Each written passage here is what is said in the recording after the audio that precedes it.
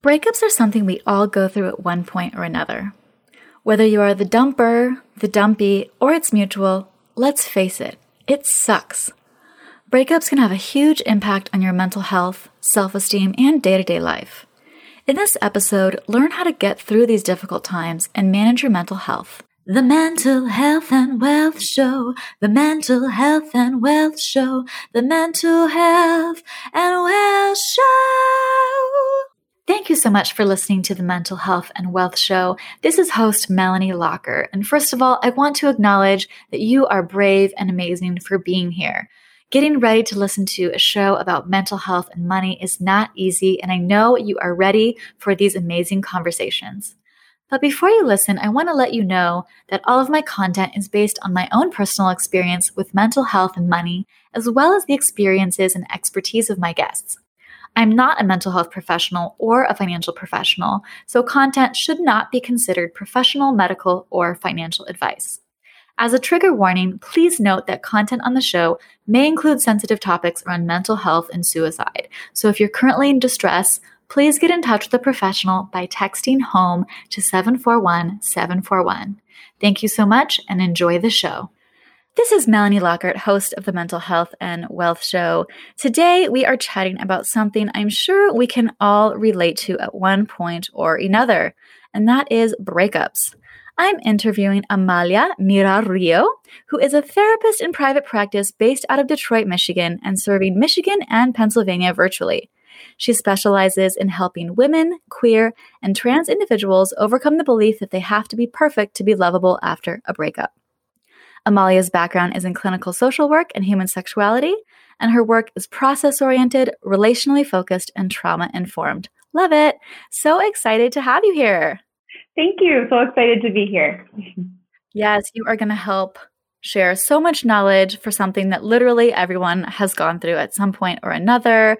And so I'm excited to provide tips and tricks for people that might be dealing with heartbreak and breakups.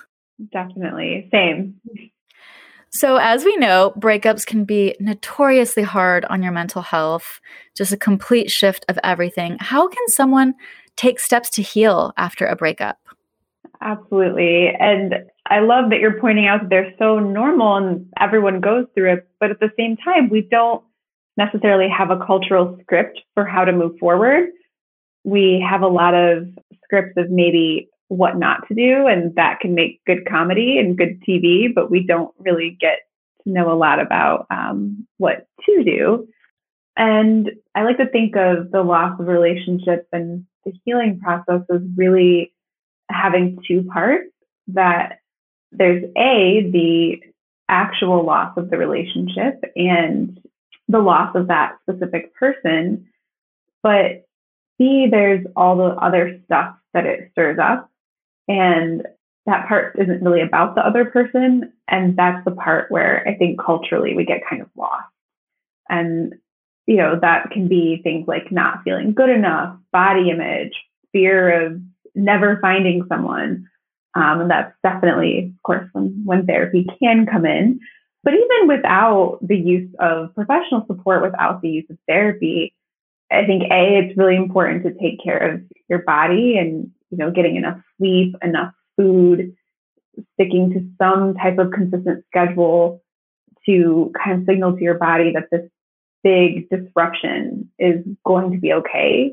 You're going to be safe, that you're going to make it through, because even just in terms of your nervous system, losing someone who you're so intimate with is such a big rupture to the kind of feedback and stimulus you're used to having. And then B, just getting way more social support than you think you need. Planning a lot more time with people who make you feel good. I love that and think that is so important. I remember after my breakup after 9 years with my partner, I was just reliant on my friends all of the time. I felt bad in a way, but they just delivered in such a strong way and were just there for me. And actually, it was kind of beautiful because after that, I really realized how important friendships are. I mean, I knew that before, but when you're going through something like that, you're like, my friends will really be here whether I get married or divorced or there's a breakup, like they're going to be here. And obviously we want our relationships to quote last forever, but that's not the case all the time. And I think sometimes when we're in relationships, we can put our friendships to the wayside. And, when you're dealing with such a disruption, having those friends there will be everything. Like my friends were, Skyping me and like going on video chat, checking in with me every single day. And I love that you brought up the fact that there's so much more that can come up that doesn't relate to the other person.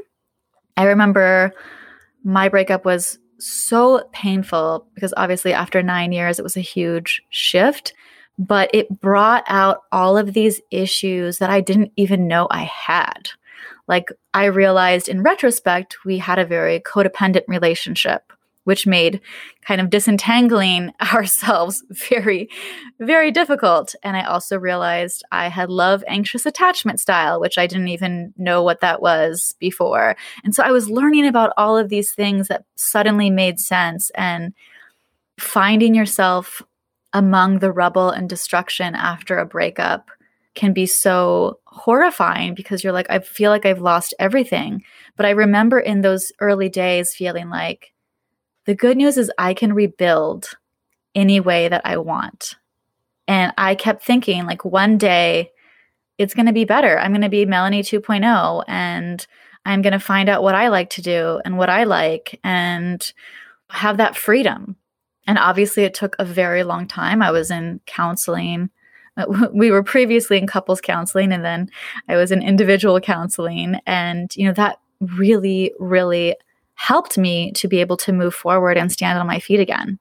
That's so beautiful. I'm so happy to hear that you had the support you needed, because we're all searching for, or maybe even not searching for, but need to feel a sense of belonging. We need for other people to recognize that we're one of them, right? That we're one of the pack, that we are connected and we're not isolated. And sometimes that can be misconstrued as being codependent. And I'm, of course, not speaking to the specifics of your relationship. You know that better than I, of course, could. Yeah. But sometimes there's some shame that comes in when someone's going through a breakup because they think, I should be so independent, I shouldn't need anyone. And it can really keep people from being honest with themselves or their support system about how hard it really is. And it's normal for it to be hard, and you're wired for it to be hard, for that disruption to be painful.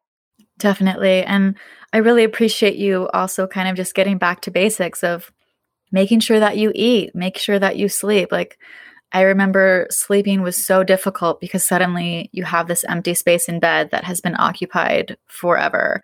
And I lost 20 pounds in like 2 months because I could barely eat. And so I think a tip for that is definitely have smoothies on hand, definitely have easy meals, because it's so hard to even think about that. But if you prepare in advance and just have those kind of easy meals, have some fruit on hand that you can just go to, even if you don't feel like eating, obviously you have to kind of take care of yourself so that your immune system doesn't completely break down and then you're dealing with a breakup and a cold or something like that. Definitely. If you think about, when someone dies, we do have a cultural practice of bringing meals, right? Of knowing that would be hard, and you deserve all that same support, even if it's not a death. Totally. Love that. So, at the end of a relationship, it's tough to leave behind all of that shared history. In many ways, everything that you used to do, all of the places you used to go are very triggering. How can someone deal with that when it feels like everywhere you go, there are emotional landmines? Oh my goodness, that's so hard, right? And you might share friends, your families might be connected. I mean, there's a range, maybe not, but maybe. I think the biggest question is just, can you separate the value of that place from the memories? So is it worth getting over the memories? Is it worth processing? Is it worth pushing through? Does this place have that much value? And you might not know that right away. If you need to just use some avoidance in the beginning, that's okay. Definitely wouldn't want someone to feel pressure to go all the same places right away. Right now, that actually might be one advantage of people mostly being at home is a lot For easier sure. to avoid. Like, well, I'm not going to be seeing all those places that we used to go to on dates. So yeah, that's one good thing about quarantine. It's always good to look at the bright side of what we're going through. I think it's important to also recognize like all of these places can be triggering, and it's really important to watch yourself and a tendency to run away. And I'm just sharing my personal experience. Like, shortly after the breakup, I was like, I'm going to move. I'm going to sell everything. I'm going to travel. Like, everything in LA is triggering to me. Like, I can't go anywhere without thinking about him. Like, everything triggers me. And my therapist is like, you're running away. And I was like, no, I'm not. And then she's like, you just said everything triggers you and that's why you're leaving. And then I was like, okay, yeah, I guess I am running away. And so I decided to stay and kind of do the hard work because I realized that those things would follow me anywhere, even though it would be a different location, it wouldn't be as triggering. Like, I would really just be covering up the trauma and the grief. And so it actually was a good thing for me to stay. You know, several years later, I decided to travel more extensively and do it from a healthy place rather than I'm running away. Yeah, I was going to say exactly that. I'm not sure if you've heard that saying, like, wherever you go, there you will be. Yeah. Like, it's so easy to fantasize that if you can get away and start over, that, nothing will be triggering, but your mind will find ways of thinking about that person until it's ready to not think about that person. For sure, for sure. So, as we talked about, there's so much shared history, and it's really easy to get into this kind of loop where you're reminiscing about things again and again. You're rereading text, you're kind of obsessing. Those parts are obviously very difficult to deal with, but also there's all of the dreams and the fantasies that you had for the future. I remember after my breakup, after 9 years, that was the toughest part for me. Probably because I kind of knew the relationship was coming to an end. For about 2 years, it was kind of slowly on the decline.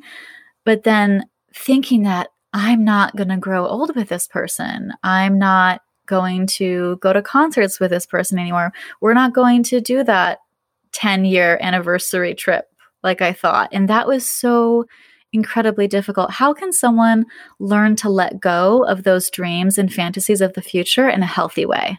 I love this question so much because I so appreciate your honesty that, of course, your mind was, naturally thinking about the future and had hopes and dreams and fantasies.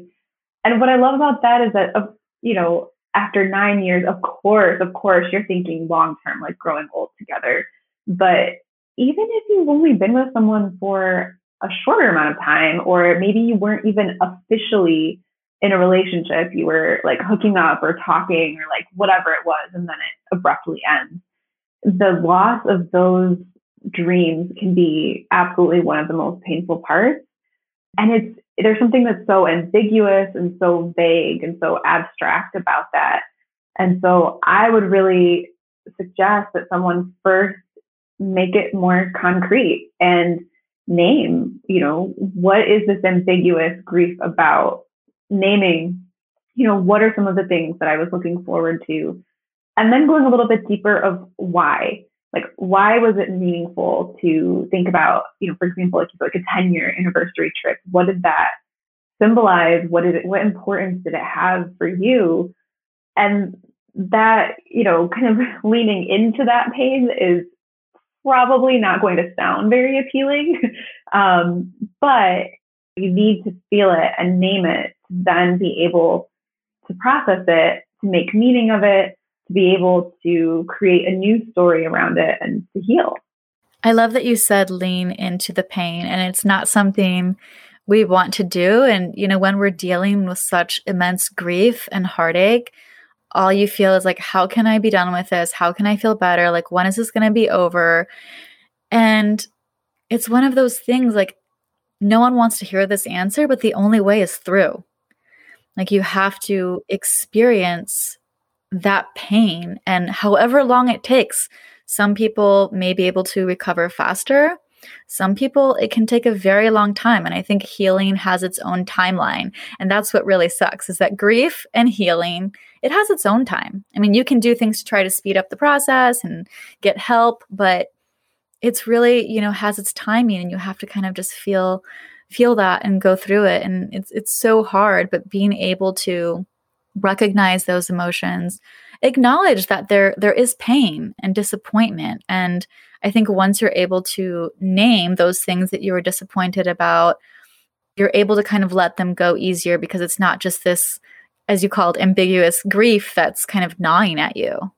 Definitely. And you then have the power to create a different narrative around it, that, what did that symbolize? What did you think that it meant? And can you still hold on to that value, but in a different way?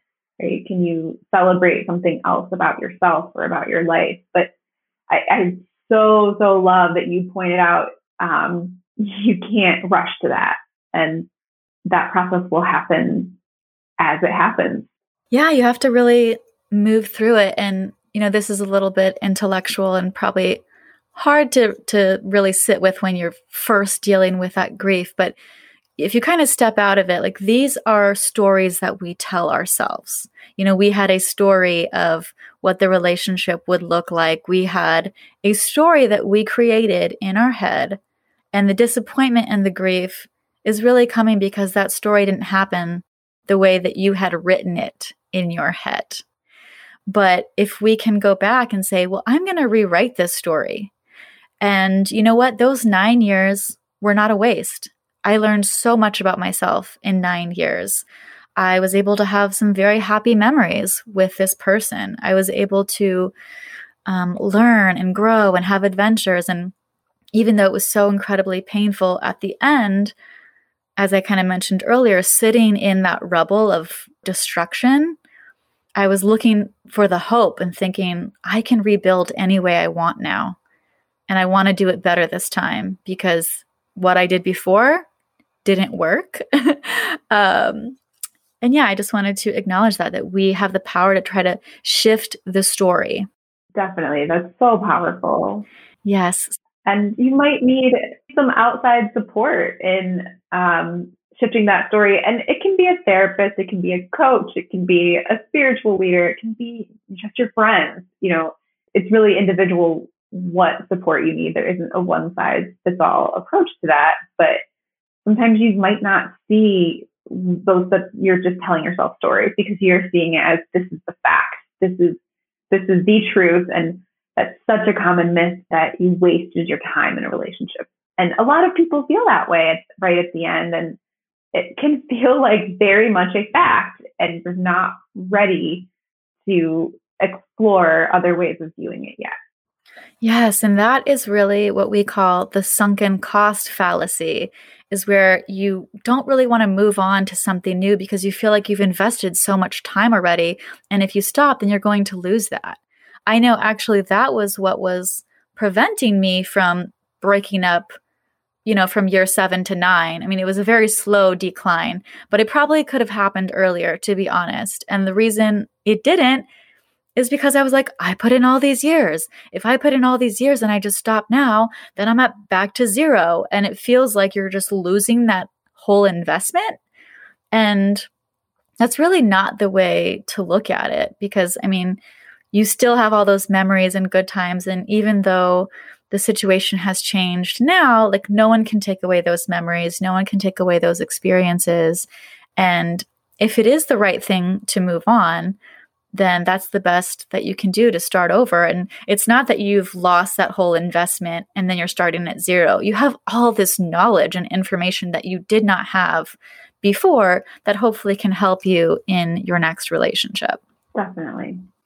So after a breakup, your whole life has shifted. You can't call them all the time. There's no more seeing each other. You have to build new routines without that person. What are some ways that people can take advantage of this freedom and shift rather than dwell on the loss? Yeah, it's really a great opportunity to relearn your internal cues around things like sleeping, eating, how you structure your week, how you like to structure your weekends, how you, what time you wake up, what kinds of foods you keep your fridge stocked with, how often you go out to eat. I mean, all of the daily like ins and outs of caring for yourself. It's a good opportunity to ask yourself, like, well, what is my body telling me? What do I think I need? I think about with this question, I think about Runaway Bride with Julia Roberts, 90s movie. And I think about the question of how she likes her eggs cooked. And for those of you who haven't seen the movie, long story short, she realizes that she's been in so many relationships, she never realized for herself what kinds of eggs she likes, because she would always just order what her significant other was ordering. And I think that's just such a good metaphor of how you can approach every aspect of your life. Yes, I think it's such an important time to really dig deep and realize that you can figure out so much about yourself. And, even though it may or may not be comforting at that time, to realize that you are your longest relationship. When you're born and when you die and everything in between, you're there. You're the one that's going to be consistently there. So having a healthy relationship with yourself is so important. I remember after my breakup, I was like, I don't even know what to do with myself. Because we were so entangled in this way, I was like, what do I like to do? What kind of things am I interested in? And to me, it sounded so pathetic because I did think of myself as this feminist, independent woman. And then I realized in some ways, I hadn't fully cultivated this independence and self-love for myself. And after a series of destructive rebounds, I had what I call a man ban. And I was like, I'm going to date myself. And I was like, what would I like to do if I were dating? And I started this thing called the Year of Museums, where every single week I would go to a different museum.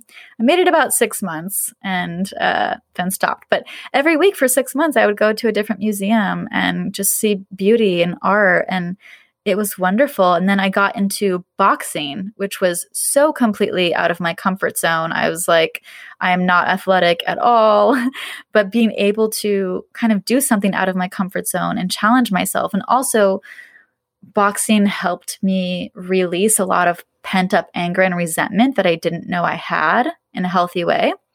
I think anger and resentment are two important emotions that we're not given tools to really process. And so for me, boxing was an incredible outlet to just physically get that out of my body. And so I grew so much when I was like, I'm going to date myself. And I had a lot of fun. And now I know whatever happens with the relationship, that I still have something to go back to. I know what I like to do in my free time, how I like to engage with the world. Yeah, that's so creative. I love that, of dating yourself and treating yourself like how you would want someone else to treat you. I love that. And, if anyone is listening to this and is feeling pressure to go out and do all of the things, I also want to invite you to be gentle with yourself and take it slowly, right? Just like you would dating, right? I think that metaphor still holds of it's not about putting pressure on yourself to, go out and treat this like a self-improvement project of becoming someone different or better, but more about recognizing you're already good enough. You're already a whole person. It's just about caring for that person. Yes, I love that you mentioned that, because I think it's so easy to be like, I need to be the best version of myself and do this and this and this. And it's like, now's not the time. You're healing, you're growing. Think of this as an experiment and a learning journey. Learning journey. Yeah, that's beautiful. Yeah. Learning journey. I love it.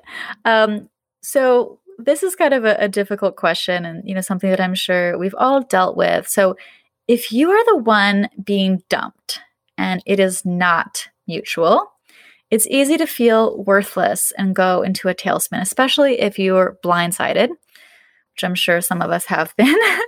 How can someone boost their self-esteem after getting dumped? Yeah, this is actually, these are the people who I love working with the most because it's so raw. And, when we talk about those two categories of the hard feelings that come with a breakup, there's the loss of the person and then all the other stuff.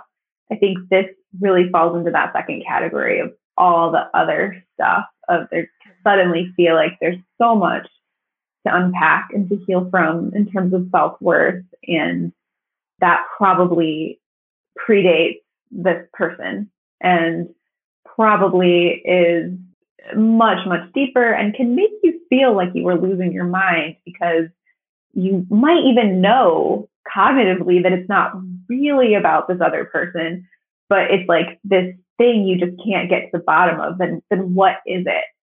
And I love that earlier you brought up attachment style. I think that's so, so important in understanding why this specific attachment wound is hitting you the way it's hitting you.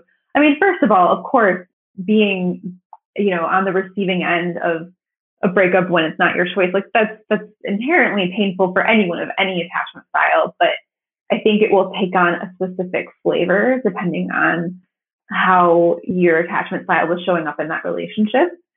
And, I first just want to validate and normalize it's not just you, if that's something that you're experiencing. And it's something that maybe people around you are expecting you to move on from or get over more quickly than you are. Eventually, I absolutely believe you can get to a place of seeing the end of the relationship as a misalignment of values, as something that wasn't compatible. And it's not about one person not being good enough for the other person. It's not about this perfect match, this perfect person deciding that you're not good enough. I think that's the fear is that can actually feel like a fact. Like, well, I just wasn't, good looking enough or wealthy enough or successful enough or funny enough or smart enough. I mean, you fill in the blanks. Your mind can probably come up with a lot of creative ways of telling you that you weren't enough. And so surrounding yourself with as many people who can validate for you that you are enough as you are as possible, while also doing some of that deeper work around attachment and attachment wounds. Yes, I think attachment can really affect how you operate in a relationship, but then also kind of how you handle the end of a relationship. I felt like when I learned about anxious attachment, I was like, this explains why I've behaved the way I've behaved in all of my relationships and why I feel like it's the end of the world after a breakup. Like, it really does kind of stir up all of those insecurities of like, I always get abandoned, or I'm not good enough, or I pushed them away, or if only I were prettier, or, if only I were skinnier, or whatever. We love to just kind of torture ourselves in a way with these fears that we have that kind of come to the surface. And as you mentioned, you can really kind of feel like you're losing your mind and it's hard to focus. It's hard to sleep. It just feels all consuming. And I think we do need to be on that self-love journey and realize that it is a misalignment. And then if you want to think about it more objectively, and like I said, this will be difficult to do when you're in the midst of it, but why would you want to be with someone that doesn't want to be with you? Yeah. It's like, oh, you don't want to be with me? Okay. Like, why would I want to be with you? That's more simplistic, but like eventually, hopefully you can get to that place of like, yeah, like if you don't want me, then I don't want you either. So I'm going to heal and move on. And, talking about self-love, I just want to go back to kind of me getting into boxing. Boxing was such a great way to cultivate self-love for myself because it got me completely out of my comfort zone. It's something I never thought I would do ever. And to be able to do that and see that I did do it, I built confidence slowly but surely. And I think I've talked about this before, or at least I've written about it. There's a lot of talk about how can you be more confident, fake it till you make it, all that kind of stuff. And that never particularly worked for me. But what has worked for me in building confidence is trying things outside of my comfort zone putting my toes in the water and realizing, oh, I did it and the world didn't end. And then I feel better. And then I have that boost of confidence that I did something that scared me. I did something out of my comfort zone and I'm still here and I'm okay. And that was a wonderful way for me to kind of build that confidence in myself to realize, yeah, I'm awesome and I can do these things and, be able to build up that self-esteem myself. I love that. It's such a concrete example. And, I think as therapists, we can definitely get a little bit abstract sometimes. It's like, we just have to dig deeper and keep talking. I love that you're offering like, okay, do that. But also take a class, explore your creativity, explore physical outlets. Like those concrete things are so important too. Yeah, as I mentioned, when you're in the rubble and you just have no foundation at all, but you can see I can rebuild in any way that I want. That was part of my motivation. I was like, what would new Melanie do? I was like, well, new Melanie would probably take care of herself a little better. And so I was like, let's just try out this thing that it seems like I would never do in a million years, but it also seems kind of fun because I want to punch some stuff right now. And, it was a really wonderful learning experience. So yeah, love it. I also want to talk about money. So, money is a huge source of conflict in relationships. It's been cited in many studies that is a source of a lot of conflict. So what types of money issues have you seen lead to a breakup? Sure, absolutely. Money is so important. I think it sometimes can be there's truly just a core misalignment of values around money, spending, things that just can't be negotiated. I think that happens. I don't think that's what happens most of the time. I think most of the time it's more about when unresolved fears and stories around money are playing out in the dynamic, and it might not even be conscious, right? I think we can attach money to things like security, feeling safe, having a sense of stability. We can attach money to things like self-worth, having enough wealth, things like image. We can attach it to even the emotional experience of just having fun. Is that something you value? And a lot of times I think these conflicts in relationships around money, either they show up as something else and they're really about money, or you're fighting about money, but it's really about something else. And very rarely is there clear cohesion on, okay, this is about my past traumas or experiences or money stories, and this is how we're communicating about it. Yeah, I've written before that I feel like money conflict is often really about something else, and typically it's about respect, it's about power, it's about control, it's about values. There can be a misalignment of values, or someone could be making more and feel like they can control the other person or have power over that person, or, just being disrespectful. Maybe they're not paying their bills. Maybe they're taking out loans in the person's name. I mean, there's so many different things that can happen with money, but they're really about a larger issue. Definitely. I think that that's true on an individual level. And then when you put two people together with their own stuff, bringing that to the table, a lot of times that can be a recipe for a lot of conflict. Definitely. So this is probably one of the most common questions that people ask Google. So I wanted to bring it here on the podcast. How long should someone wait to start dating again after a breakup? I so wish I could give you a concrete timeline. Maybe Google can. I don't know if I would trust it, but maybe they can. But, I don't think it's about an amount of time, but I do think it's really about when someone is feeling clear enough about their self-worth that they are ready to be courageous enough to weather the ups and downs of dating. And that doesn't mean they have to feel 100% perfect about themselves, but just good enough to have the courage to withstand those highs and lows.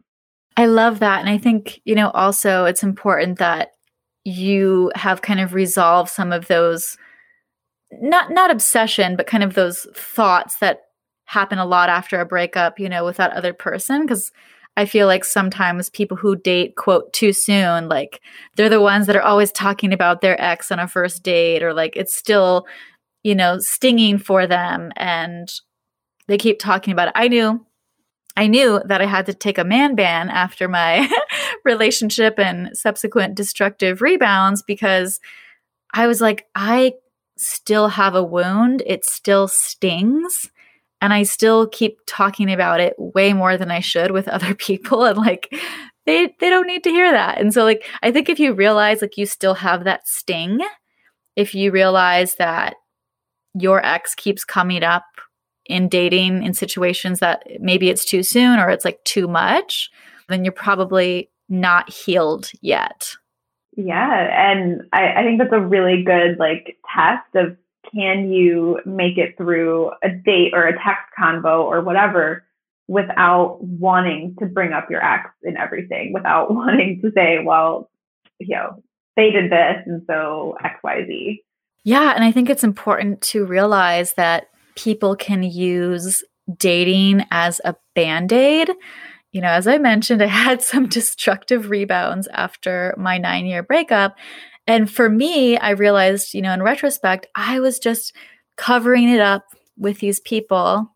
And then when all of that ended, I had 2 wounds to deal with. And it was actually much more painful after the rebound than the initial breakup, because I had never addressed the first pain. And so I kept trying to bury the pain through other guys. And then, that ended in a horrific way. And it's like I was left with these 2 wounds to deal with. And it was much, much worse. And I realized in retrospect, like I was trying to bury my pain in other people, but then eventually, it catches up with you and you have to deal with that. And so I think it's important to be mindful of that, because people can try to bury their pain in other people, in drugs, in sex, in booze, in food, in so many things. And so it's important to recognize that as well. Yeah, that's a really important cautionary tale of like, your mind might be working extra hard to try to avoid the pain, but like you said earlier, the only way out is through. Yes. Well, I hope everyone listening has some tips and tricks and some insight into dealing with heartache and breakups. I know it is so hard.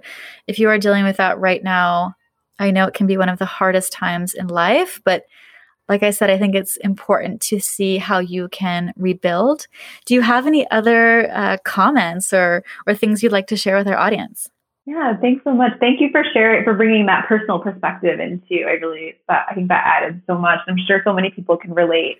I did want to mention, we touched on attachment, and there are a couple of books if you're wondering about your own attachment style. These aren't my books. I'm not promoting my own book, but there's a book called Attached by Miralrío and Rachel Heller that offers like a really concrete quiz of kind of getting a basic understanding of your attachment style. That changed my life. And there's another one. Oh, I'm so glad to hear that. I recommend it all the time. That was the book that changed my life. I was like, Attached changed my life. I literally have sent it to like 3 girlfriends and it's changed their life too. Wow, that's so powerful. If you want something a little denser, The Power of Attachment by Diane Poole Heller is a great one, but it's not as like user friendly. It's a little bit more dense, but full of great information. Love it. Yes. I definitely recommend Attached, and I'm so interested in checking out the other one. I think, reading Attached just completely made me understand, like I said, my behavior and my needs and what I need in the future. And it can be so powerful just to know that, and it can help you with dating in the future too, like what you can and cannot accept, and how kind of opposites attract, anxious and avoidant. I know we had an episode, I think a couple of months ago, about attachment styles, if you want to listen to that episode with Ginger Dean. So thank you so much for sharing all of your insight. Where can people find you? Yeah, absolutely. So on Instagram, it's Breakup Therapist Detroit, and my website is amitydetroitcounseling.com. Perfect. Thank you so much for being on the show. I appreciate you sharing your time and expertise. Thank you for having me. Thank you so much for listening to the Mental Health and Wealth Show. Want more content and support? Sign up for the Mental Hump newsletter and get our free mental health and money inventory worksheet. You can sign up at mentalhealthandwealth.com and also check out our other blog posts and podcast episodes. Also, we host a mental health and wealth hangout every other Thursday over Zoom at 5 p.m. Pacific to chat about all things money and mental health. The best part, it is free. If you'd like to support the podcast, it would mean so much to me if you left a review, and you can also support me at ko-fi.com/Melanie Lockhart. And lastly, I want to remind you to do something for yourself to take care of your mental health and wealth.